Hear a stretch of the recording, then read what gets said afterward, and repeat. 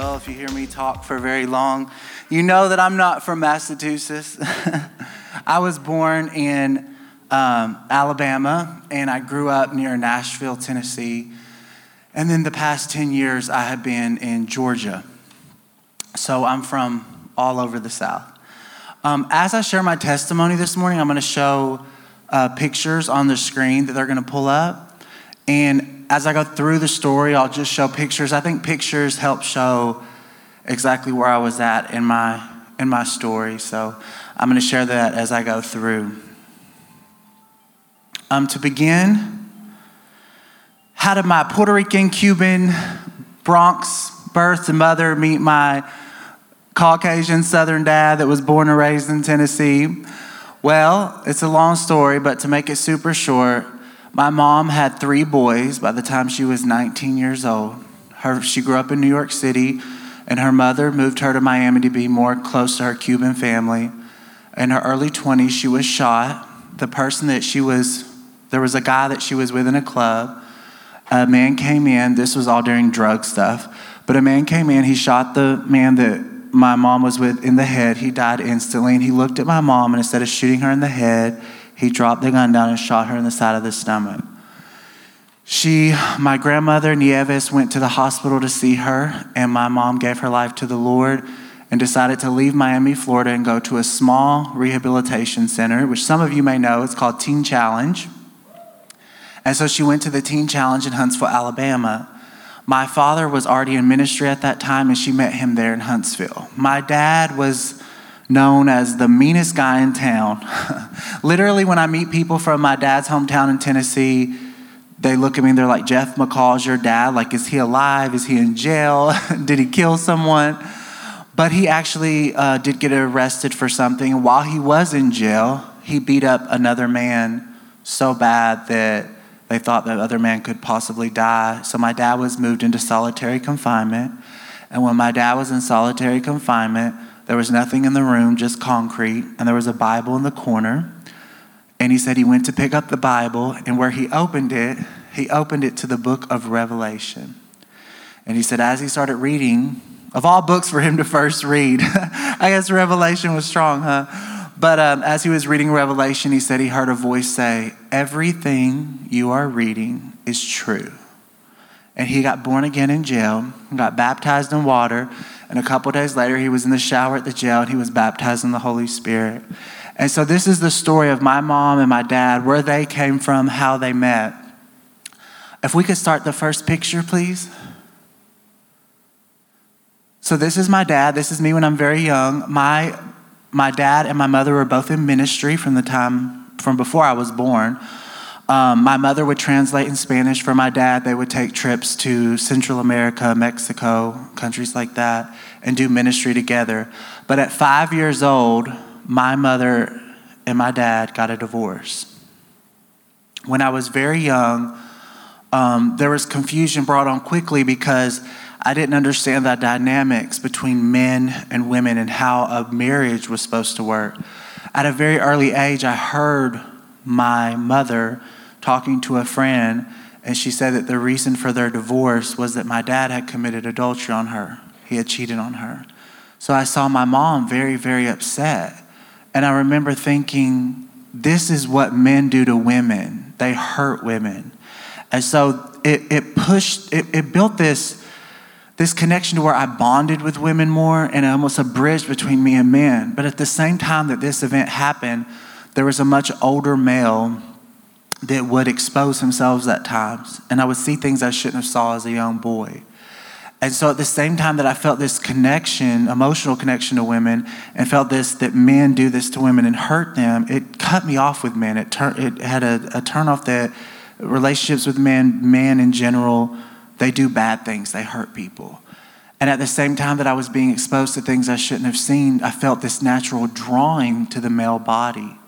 So by 12 years old, I had my first homosexual thoughts. And by 15 years old, we can go to the next slide. By 15 years old, I acted out on those thoughts. And it was when I was 15 years old, I had my first encounter with another man on a Sunday afternoon. The very next Sunday afternoon, my brother unexpectedly died. My mom, Gracie is her name. My mom, Gracie, found my brother Joshua in his apartment dead. He had died unexpectedly from a seizure. He had just turned 27 the week before. And so during that, when my mother found my brother, she called me. She was very upset. So within 7 days, this is a picture of me in high school. This is all around this time. Within 7 days, from one Sunday, from this first encounter with another man, to the very next Sunday at around the very same time, finding out my brother was dead. My life changed drastically in 7 days. And it was then that I went into drugs and alcohol, mainly drugs. This is my 17th birthday. There's actually only like one person eating in the whole picture. So this would have been 2 years after really, really embracing the LGBTQ identity. Like I said, I was already heavily involved in drugs. We were all on cocaine that night. We were all doing cocaine. So we didn't even eat at my 18th birthday dinner. And so this was my life. My life just went in a whole nother direction. Growing up in church and growing up hearing about God, I heard about God growing up in church because both of my parents would go to church even after they were divorced. But to me, when people in church talked about homosexuality, I just heard it's a sin, and I just heard you're going to hell. I never heard anything else. I never heard really that Jesus paid for those people too. I never heard that there could be freedom through the power and the grace of the Holy Spirit. I never heard that part. I just heard that it was wrong. And years later, the Lord spoke to me and showed me. He said, if you give people the truth, he said, if you take a scripture out of the Bible, plaster it on a billboard, and go scream at the LGBTQ community, you're going to go to hell. This is an abomination. He said, you're pulling the truth of scriptures out of the Bible. But he said, if you don't give them grace and you just give them truth, you breed fear in them. And then the Lord took me to the other side, and he spoke to me again, and he said, now the other side of the church nowadays are telling people grace. Grace covers it. Do whatever you want. It doesn't matter. God's grace covers it. And the Holy Spirit spoke to me on that side, and he said, if you give people grace without the truth, you'll deceive them. So fear without grace, you can breed fear in people. They're just scared. They just hear about hell. They don't know about Jesus' sacrifice and the grace that he provides when we put our faith in him, when we follow him. And if you just give people grace without the truth, you can deceive people. And I don't want to be responsible for deceiving anyone. And I know no one here does either. But that's something about the balance, what Pastor was saying earlier about grace and truth. It has to be a balance. Do y'all remember those old movies where the people would carry water and they'd have one side of water with a thing on their back, and they'd have to balance it? That's how you should be balancing grace with truth. It should be a perfect balance. And so in this, I just went into my life in the LGBTQ identity. And we can go to the next slide. So my identity, all my friends were girls. My identity was really that I'm a homosexual man. There's nothing I can do about this. So I just embraced it. All my friends were females. That was my identity. And with this specific sin, sometimes with so many sins, they're an action that we do. But with this specific community, it's embedded in your mind and your brain. This is who you are. It's not I'm Jeffrey, it's I'm a homosexual and my name is Jeffrey. That's kind of the identity, how much it can get wrapped up into who you are. Let's go to the next slide. So from 18 to 23 years old, I lived in the Nashville area. But at 23 years old, I started dating a man who lived in downtown Nashville. My life was just partying, going out, clubbing, shopping. That was it. Taylor Swift's building was across the road for me. I didn't do anything. I just lived with this guy. He was much older. He was in his middle 40s, and I was 22 years old and 23 years old. And I just stayed drugged up all the time. I'd stay up for 3, 4, 5 days on speed, crystal meth. People call it different stuff. And then I'd go to sleep for a while, get up, and do it again. And at this point, I started realizing I'm physically sick. I'm almost 6'4", and in this picture, I was weighing in the 160s. So every bone was showing. I just started getting sick. I just wasn't feeling well. I was having a hard time with everything. So I decided to leave everything and move to a small town in Georgia where my dad was coaching baseball at a college.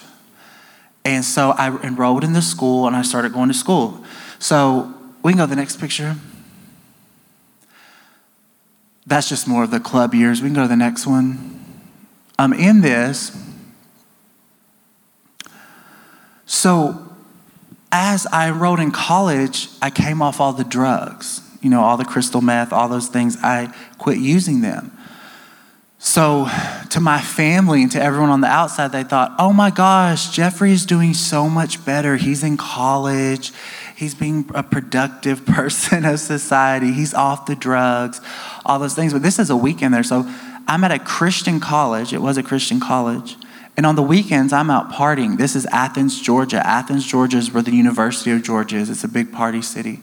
And so here I am with my family thinking I'm doing so well, but really on the weekends, I'm going out partying, doing the same thing I was doing really back home, just in a different way.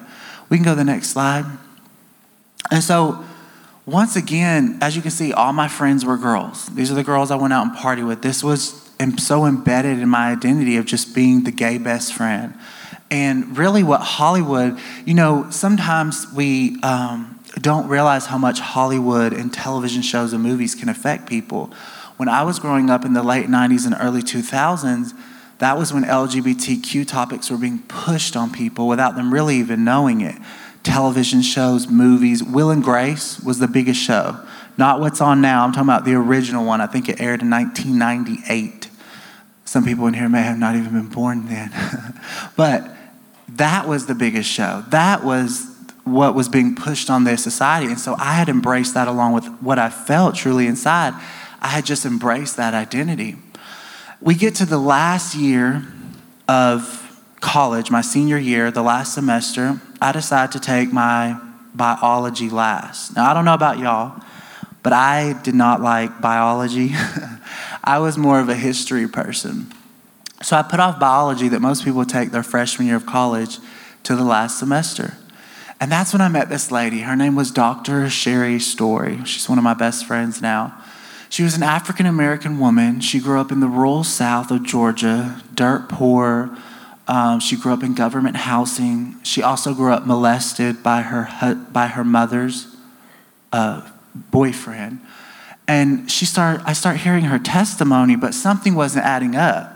Because here was this woman that had all these horrible things, and she had peace and joy and love, and she was funny, and she had her PhD. She was actually been placed head over all the natural science department of the science department in my college. And so I'm like, it just seems so different from when I know things I went through. I was angry. There was still a bitterness and an anger of things that happened to me, and why did this happen to me, and why do I feel these feelings and all this? But with Dr. Story that had been through so many things, she didn't have an anger or a bitterness or a rage.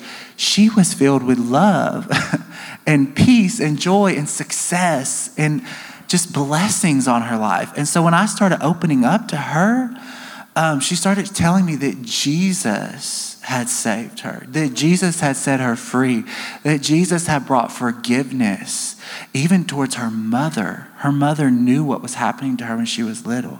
She had so much forgiveness to these people, and she started sharing with me her testimony and her journey and her story. And so I started opening up to her about the homosexuality.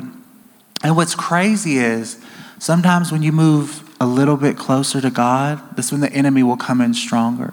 And that's what happened that summer. I did my first drag show that summer. I had grown up around transgender, transsexual people because my older cousin was a performer in Florida and also in Nashville. And so that summer, it was like I started thinking about things, questioning some of this stuff. I'm 27 years old. I had pretty much had this identity since I was 12. So this is 15 years of having this gay identity. And it was in the midst of that summer, I did my first show, and I just started feeling like maybe even I didn't work out in these relationships with other men because I'm really a woman. And also during this time, so much was changing in our country. Homosexual marriage had passed in 2015. Bruce Jenner had become Caitlyn Jenner, and it opened up the whole transgender topic for the whole nation. And so in the midst of these years was when I did the drag show, and I knew that I wasn't just going to perform in a club and do a show. I knew that I was using it as a door to open up into the transgender life that I wanted to live. And so I used that show, and after that summer, I went off to graduate school. I got a scholarship to get a master's degree in history if I would be a professor's assistant.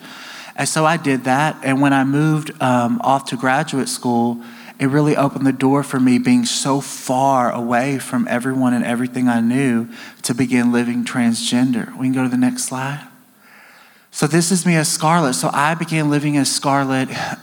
This all started in 2014 and would last to 2016. I started seeing psychologists. I started seeing psychiatrists. I was diagnosed with gender dysphoria by my psychiatrist to begin to start having major surgeries. And he told me, he said, you can start having major surgeries, or you can start taking hormones, or you can do both. And I told him, well, I don't want to take hormones. That can take people years. I want everything fast, fast, fast. So I was getting en route to have all the surgeries that I wanted to do. And it was in that we can go to the next slide. And one more. I'm sorry, I don't know why the same one's on there. One more over. So I started living as Scarlett. My body was changed. My shape of everything was changed. I started learning how to portray as Scarlett. I even started going to graduate classes as Scarlett. Told my professors I'm Scarlett. I started dating a man as Scarlett. And this was the beginning of my life. I thought, I'll get this master's degree, begin my career, and start saving and have more money with a better job to begin having these surgeries. During my life as Scarlett, I always share, after 12 years of living, or 15 years really, of having this gay identity, when I began living as Scarlett, everything became heavier. Everything spiritually felt heavy. The depression that came on me was the heaviest I'd ever felt. The suicidal thoughts, I wanted to kill myself. Those thoughts would come all the time. And the further I went into becoming something I'm not, the more depressed I became and the more drinking I did. I started drinking whiskey, vodka, any kind of liquor all the time. In my life, I'd always really dealt with drugs. But during my life as Scarlett, the drugs went by the wayside and it became drinking just to numb. During these years, every once in a while to get money or things like that, I would do shows at clubs. And to even start getting ready, I would have to start drinking. I would take usually 4 or 5 shots just to get ready as Scarlett before I could even start getting ready. I was constantly having to numb myself. During this time also, I was the most promiscuous I ever was. I was also involved a few times in prostituting my body for money. I was having an affair with a married man in the town that was an attorney there. And like I said, the further I went into this life, the heavier I was. You know, people can make it look glamorous and all those things, but when you live it on the inside, it's not. It's totally different than anyone could ever think. And you know, in the midst of it, this is why you have to be careful how you judge people. Because in the midst of all this craziness and everything that I was going through, there was a pastor that I had been to his church. Do any of y'all know who Jensen Franklin is? Some of you, yeah. So Jensen has a church that's on television, and he also has his churches on YouTube and online. And so with that, I'm living as Scarlett, but I'm secretly sneaking away and listening to Jensen Franklin, of all people. And I would start crying, and I'd be like, why am I crying? I don't believe in God. Really, I don't really believe in sin. I don't believe in any of this stuff he talks about. But it would bring this conviction, and it would bring this just almost like an opening up of all the turmoil inside, and I would cry. And it was during this time that I had the encounter with God that changed my whole life. Almost every night, I was either out at a club with a guy, performing at a club, going to a bar, or if I didn't feel like doing that, I would drink at home, have someone over, friends over, party, and play cards and drink. This night, I wasn't doing any of that. And it was later in the night. It was like 11 or 12. And I was alone that night. And when I walked through my hallway, I got to my bedroom. And when I got to my bedroom, I just fell back on my bed. And I just started weeping before God. And I said, God, I know there are people that I've met, few and far between, but I haven't met them, that have peace and joy and love, and just something happened in their life. I didn't know that I was talking about the born again experience. I didn't necessarily have those words, but I knew there was something real that God could do.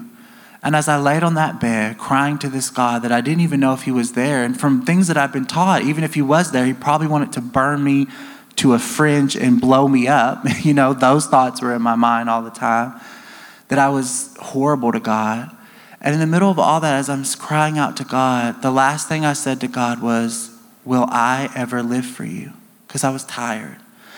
I needed to know at this point, if God wanted me and God wanted to do something in my life and God was going to change something in the pit of my despair, then he needed to let me know now. Because it was either that or I was gone. I was going to go further, possibly commit suicide, possibly just do things that I never imagined.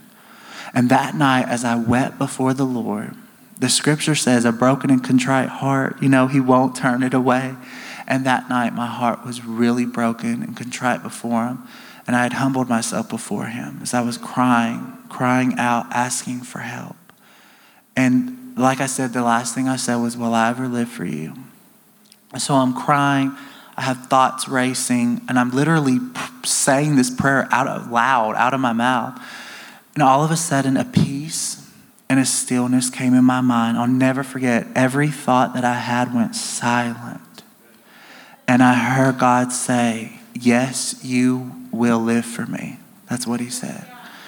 And I remember, yes, it's amazing what God has done, his love. And I remember sitting there and thinking, did this God who people talk about, the God who created the heavens and the earth and spun the stars and the moon in orbit and the sun, did he speak to me? And it shook me a little bit. It shook me because I grew up in church. I grew up hearing about God, but I didn't know God.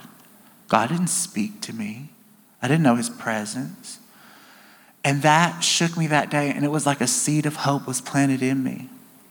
And I pushed it to the back for a while, but it didn't last long. It was about 2 or 3 months later, I took all my life as Scarlett and I threw it in a dumpster. All my clothes, all my hair, all my makeup, all my jewelry, all my shoes, everything that had become my identity of who I was about to physically have surgery to change to become. I threw it in a dumpster. About a month later, I was water baptized. And about a couple weeks after that, I was at a church. And a man from Ireland was there, and he prayed over me and prophesied and told me so many things that only God knew. And when I walked out of that church that day, the Holy Spirit spoke to me and said, you have to make a video. You have to now go public with all these things that have been happening behind the scenes. You need to make a video and cut ties with homosexuality and with your transgender life. And so, on August 16th of 2016, I cut ties with my past. I made a Facebook Live video and I told people, I'm done. I'm done with homosexuality. I'm done with my life as Scarlett. I'm done with it all. I'm going to follow Jesus Christ. And within about a week, I lost all my friends, which I thought, even before I did the video, I thought I could never live without my friends. You know how when you're younger, you think your friends are everything. I thought I couldn't live if my friends weren't in my life. But the Lord always knows more than we do. And he knew that I had to get stripped of all those friends to actually encounter life. When I look back at my life before I was born again, it was like dead. It was so... It's almost like things were like black and white, and now when you're born again, you see in color. You can't even explain it unless people have dealt with it. And so in that, I made the video, I lost everyone, and when I lost everyone, I was just alone with the Lord. And when I was alone with the Lord, he grew me and he taught me, and I was filled with the Holy Spirit. Once I was filled with the Holy Spirit, the Bible was alive and active to me. When I read it after I was filled with the Holy Spirit, it was like it was teaching me and guiding me. And so I just fell in love with the Bible. I would just go to my little job, come home, read my Bible, watch preaching, watch teaching, watch worship, watch things about creation and all the things of the Bible that are supernatural and so interesting to me, the history, Nephilim, all those things. I was just learning so much. And as I spent time in the Word, God just grew me so much. And it was right after I was born again, the Lord spoke to me that he said, I want you to share your testimony, for there is mass confusion on this topic in the United States. That's how he worded it.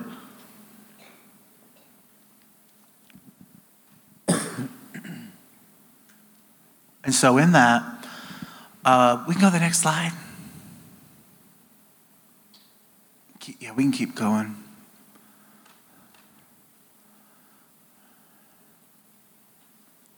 So I'm going to go through some of the things I've got to do in ministry and what I do in ministry.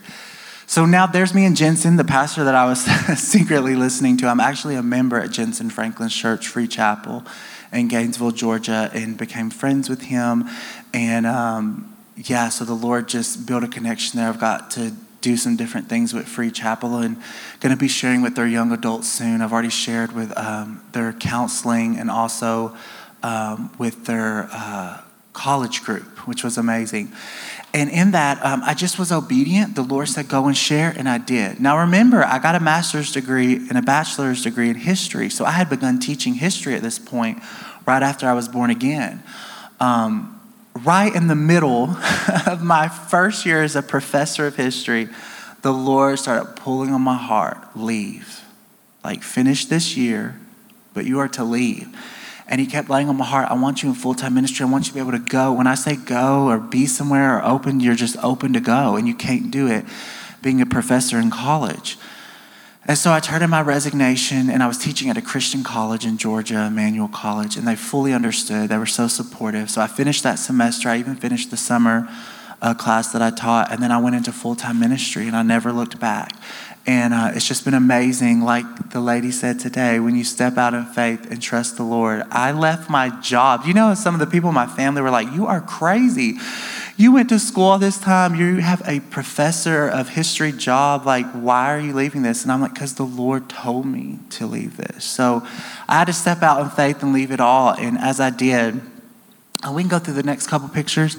So many things happen. Some of y'all may know Duck Dynasty show, Phil Robertson. He's now my friend, which in the million years, I would never think I was friends with him years ago. But now he's my friend. I literally talked to him and Miss Kay the other day on the phone. He heard my testimony. He brought me down to Louisiana, and I filmed on his show, CRTV. And I'll never forget when we left the filming area, he said, Jeffrey, he said, what you're doing is kingdom work. And he said they're going to persecute you and say things about you. He said the same way they did with me. But he said, you never stop. You just keep sharing your story and what Jesus has done. So I never have. Yeah, it's awesome. This is actually 700 Club. We can go to the next picture. So I got to film with 700 Club and share my testimony. I've been on Daystar with Joni's show. The Lord put on my heart to write a book. And I wrote a book. And if any of you want a card, I'm going to leave some cards back there. My book is on Amazon and Barnes & Noble. It's called For Such a Time. That's the name the Lord gave me. So this is me on Daystar with Joni sharing my book. We can go to the next picture. Jeremiah Johnson, some of you may know him. I got to film on his show on Praise the Lord Network. We can go to the next one.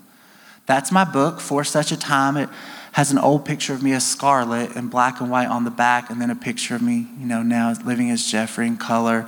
It goes through my whole testimony. It also goes through several things I don't have time to share today about the supernatural power of God I've seen. I've seen healings. I've seen demons come out of people. I've seen people be born again and filled with the Holy Spirit. I've seen miracles. I've seen people leave hospitals. So that's a lot in the book in the end. If we can go to the next one. And now we're going to get to Freedom March. Is there one more picture of Freedom March after that? It may not be as small. They're both pretty small. We can leave it on that one. Thank you so much. This is a picture of the Freedom March. You can see a banner and people in front of it. I'm sorry I don't have the picture bigger. That's my fault. But in that, I started the Freedom March where I gather So all those doors opened for me, and the Lord was doing all kinds of stuff. But the Lord put on my heart in 2017, I want you to have an event, and I want it outside. I don't want it in a convention. I don't want it in a church. I want these events to be outside. So I picked Sylvan Theater in Washington, D.C., and I picked 10 to 15 people that have left the LGBTQ lifestyles to follow Jesus. I pick different people from all over the country, and we gather and have what we call a Freedom March. And I give them the platform to share their testimonies. Each person shares their testimonies and the power of God and how they encountered him.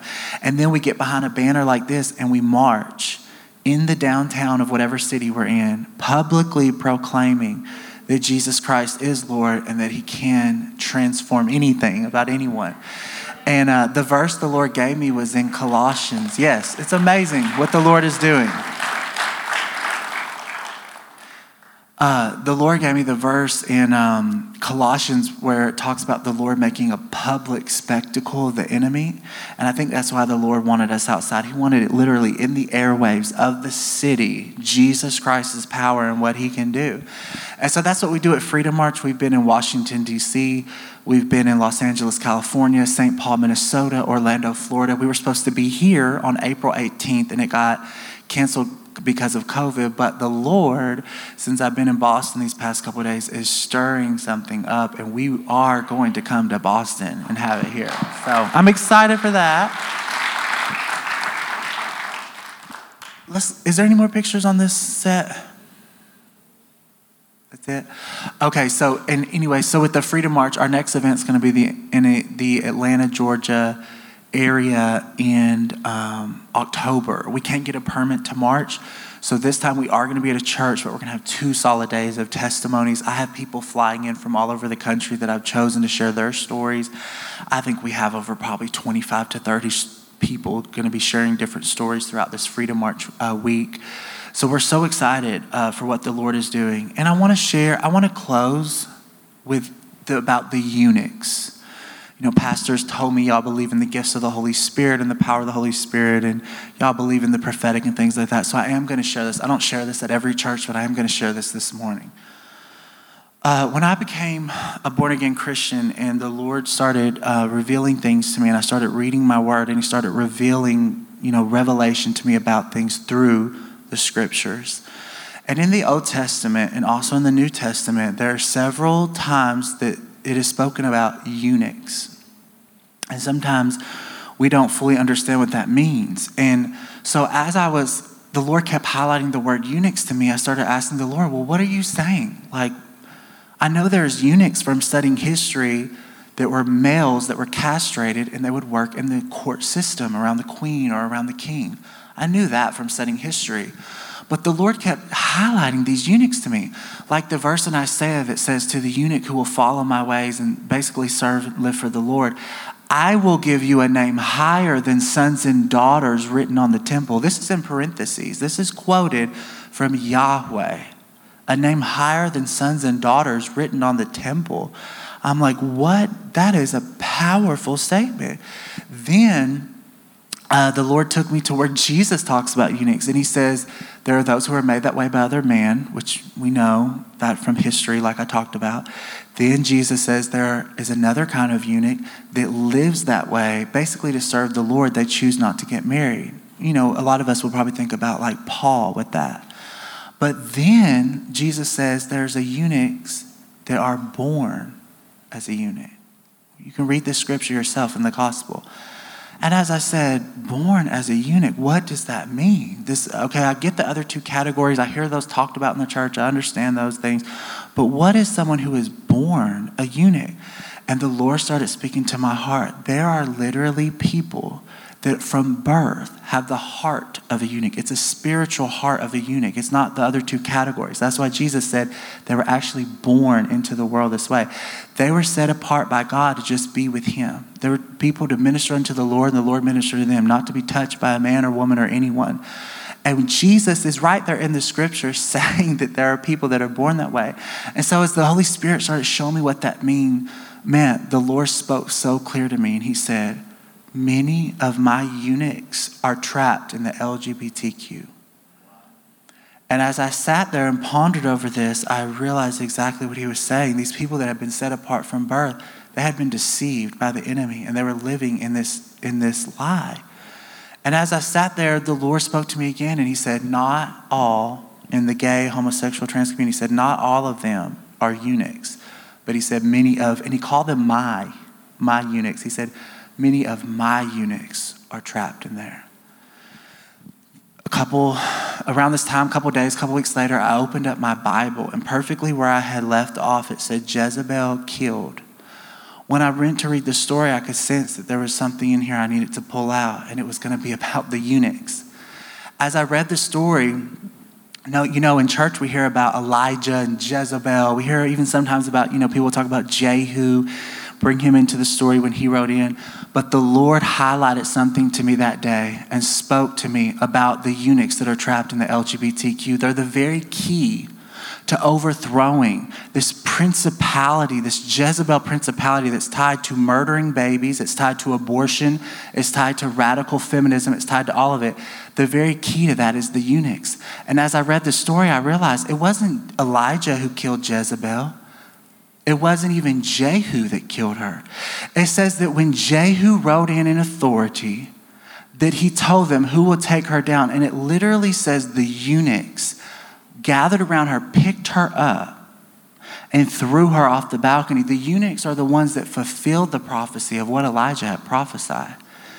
And the Lord told me they're trapped in there for a reason, because they're a very key to unlocking what I want to do in the United States of America, of overthrowing so much of this demonic, satanic stuff we're seeing. They're the very key, and they're hidden. They have been hidden by the enemy there.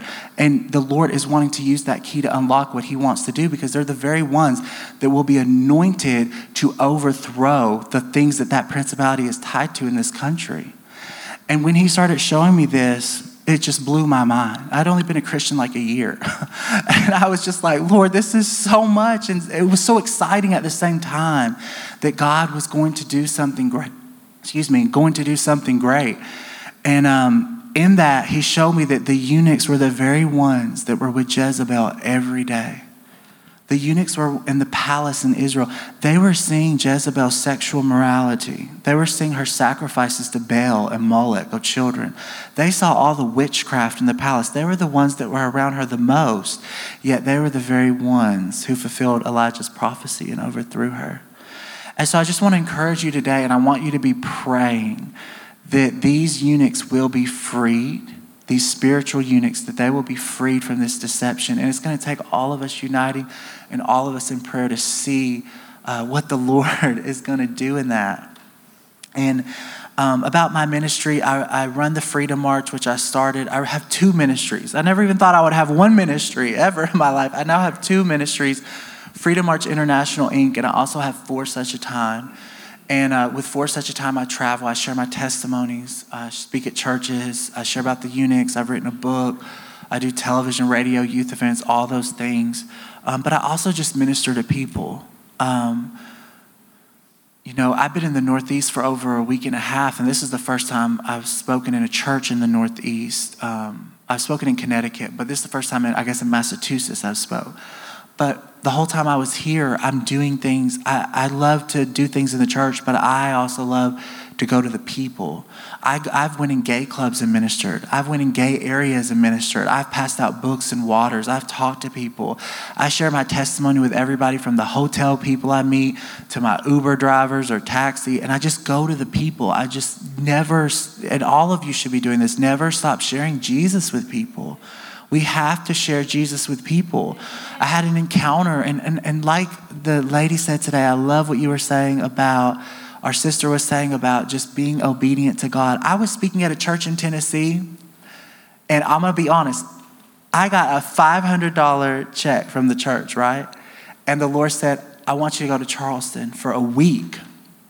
And I'm like, I can't go to Charleston. I have no church to be out there. I have nobody helping me. I have a $500 check. How am I going to do that there? But I was obedient. I learned a long time ago to be obedient because God does the most amazing things. And I took that money and I got a hotel room there. And while I was there, the Lord just moved so much. I just went to Charleston, South Carolina. I didn't know anyone there. I didn't know what to do, but I was obedient, and the Lord moved so much. When I was driving in the town, he said, I want you to go to the restaurant Hooters, where the girl dressed very, provocative and all that, and a lot of guys go there and just look at them. And he said, whatever girl's your waitress, I want you to minister to her.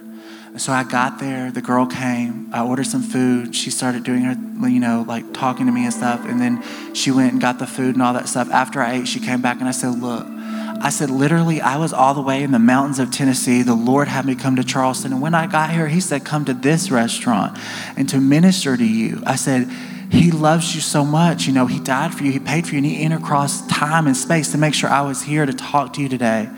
And she just said, my hairs are standing up. She was like, this is crazy. She was like, I've just recently been asking God, like, are you for really real? She said, I grew up Catholic, but I didn't know God. And I feel like I went away from him, and I don't know. I just been feeling drawn to him. And I said, well, he did this today for you, to wake you up, to tell you like he's real and he loves you. As soon as I was getting ready to leave Charleston, after the end of my time there, the Lord spoke to me again. I was packing up my stuff. He said, I want you to go the 10 miles back into the city, because I was outside the city. He said, I want you to go 10 miles into the city, back into the city, and I want you to call a pedicab. In the South, they have taxis that are like cabs that people ride a bike and it pulls like the back cab where people can sit in. And I thought, man, the Lord must really want to minister to this guy. When I pull up to the pedicab place and I met the person where I was supposed to be, a girl came up, and it was a girl that was living transgender. She had hair on her body and on her legs. And, she was living as a man. And when she pulled up, I said, look, here's the money. I don't need the ride. The Lord sent me here today for you. He told me to come back here. And I said, look, this is about my book. I live transgender. The Lord saved my life. She said, I'm transgender. She's like, come up here. She said, come up here and sit with me in the thing. And so I got up there and sat with her, and I just told her about just things of the Lord, what he's done in my life. And I gave her a card for the book. But this is the kind of things that we have to do, just being obedient, going when he says go, doing what he says do, because there's people's literal lives are at stake. People that have never heard the gospel, people that have never heard anything about what the Lord has done. And when we're ministering to these people, like I said earlier about grace and truth, I said if you give people the truth without grace, you can breed fear. And if you give people grace without truth, you can deceive them. And Jesus took me to the story where he saved the woman from being stoned. And he showed me through that. I actually saved her from being stoned first. I showed her grace first. And I just sensed that from the Holy Spirit tonight to just pound that in. He showed her grace first. He saved her from being stoned. And then the Lord spoke to me and said, then I went and I showed her the truth second. I said, go and sin no more. We're to show grace and we're to show truth to everyone. We cannot have one without the other. This is not a time to cower down or be scared of what people are saying. We will boldly stand up for truth, but we will boldly stand up for grace and doing it all in love. And if you have a gift of the Holy Spirit in you today, you need to be using that. You need to be using the gifts of the Holy Spirit for the kingdom of God. This is not a time to just sit down and not do anything. This is a time to rise up. I got so discouraged after my first year of ministry that I laid on my bed and I wanted to quit. And I said, I'm done. I said, the homosexual and transgender community, they don't care what I say. They're deceived. I was deceived. When I was deceived, when people said things about it, I was like, that's whatever. I don't believe that. I said, so Lord, they're deceived the same way I was deceived. They don't care what I'm doing or what I'm saying. And the Lord spoke to me so clear and said, use the gifts of the Holy Spirit. That solved all my little problems with ministry and everything I want. That solved it all, because now when I minister in the gifts of the Holy Spirit. I see the power of God move, and it wrecks people's lives, and it goes past their carnal brain and it hits their spirit. And when God spoke to me that day on my bed, he said, I've given my gifts of the Holy Spirit to the church and they're not using them. They're literally called the gifts of the Holy. They are gifts to you. They are gifts to use to build the kingdom. So I really sense the Holy Spirit today saying, some of you have gifts and you've not used them, and you need to go in your secret place and you need to ask the Lord, activate these gifts in me. Activate these things in me that the Lord wants to use to further his kingdom. Even if it makes me uncomfortable, even if I'm not, feel like I'm ready for that, then activate it in me. Because when we go into eternity, you are not going to want to go into eternity and say, I made it in heaven. It is beautiful. The Lord's presence, all these things. And then see other people's treasure and say, man, I wish I would have stepped out and ministered more. I wish I would have evangelized. I wish I would have stepped out of my comfort zone and did things that were for eternity in the kingdom. Don't be that person in heaven that remembers that. Even if the Lord lets you remember it for a second. So I've heard people's testimonies in heaven. You don't want to be one of those people. Do everything you can now so that when you cross your finish line, you didn't make a D or a C, or a B on your life. Come in with 100%, all that you have. Get the highest mark you can. Finish your race. Because we're a body, and if one person in here doesn't do what they're supposed to do, it affects everybody else. It's like a domino effect. So I just want to encourage people today. Pastor, can I pray over the people today? Yes. So Father God, I just thank you that there are people in here, Lord.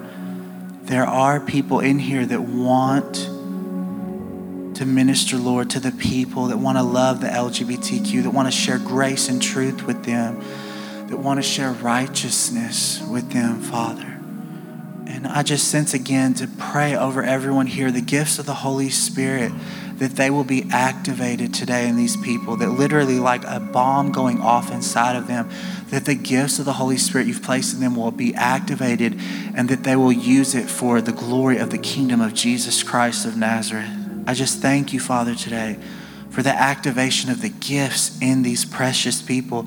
Also, I sense to just pray a peace over people here. I see torment. I see just the uncalming things in the minds. And I just thank you, Father, that anyone suffering with that will be blessed today with peace in the name of Jesus Christ of Nazareth. I even ask for them to be able to feel your presence now for your glory, Jesus, your peace that you paid for. The chastisement for our peace was laid upon you. And I thank you, Yeshua, for a peace being released to these people today. A peace over them, just a peace, even a spiritual rest today as they leave, that they can just rest in the Lord. They can go about their day today to just go eat, go be with their family, go relax, and just know that everything Jesus was paid for by you. It's not by their works, it's by their faith in you. Let them rest today, Lord. Just let the people here have peace and rest. And Father, for the people here, I specifically see the number 3. There's 3 people in here today specifically that the Lord wants to use for the LGBTQ community. So I thank you, Father, for those 3 people that are willing to minister to them and show them love and grace and truth, that those 3 people will accomplish their destiny, their purpose in Boston for this topic. In Jesus Christ's name. And I bless this church in Jesus' name.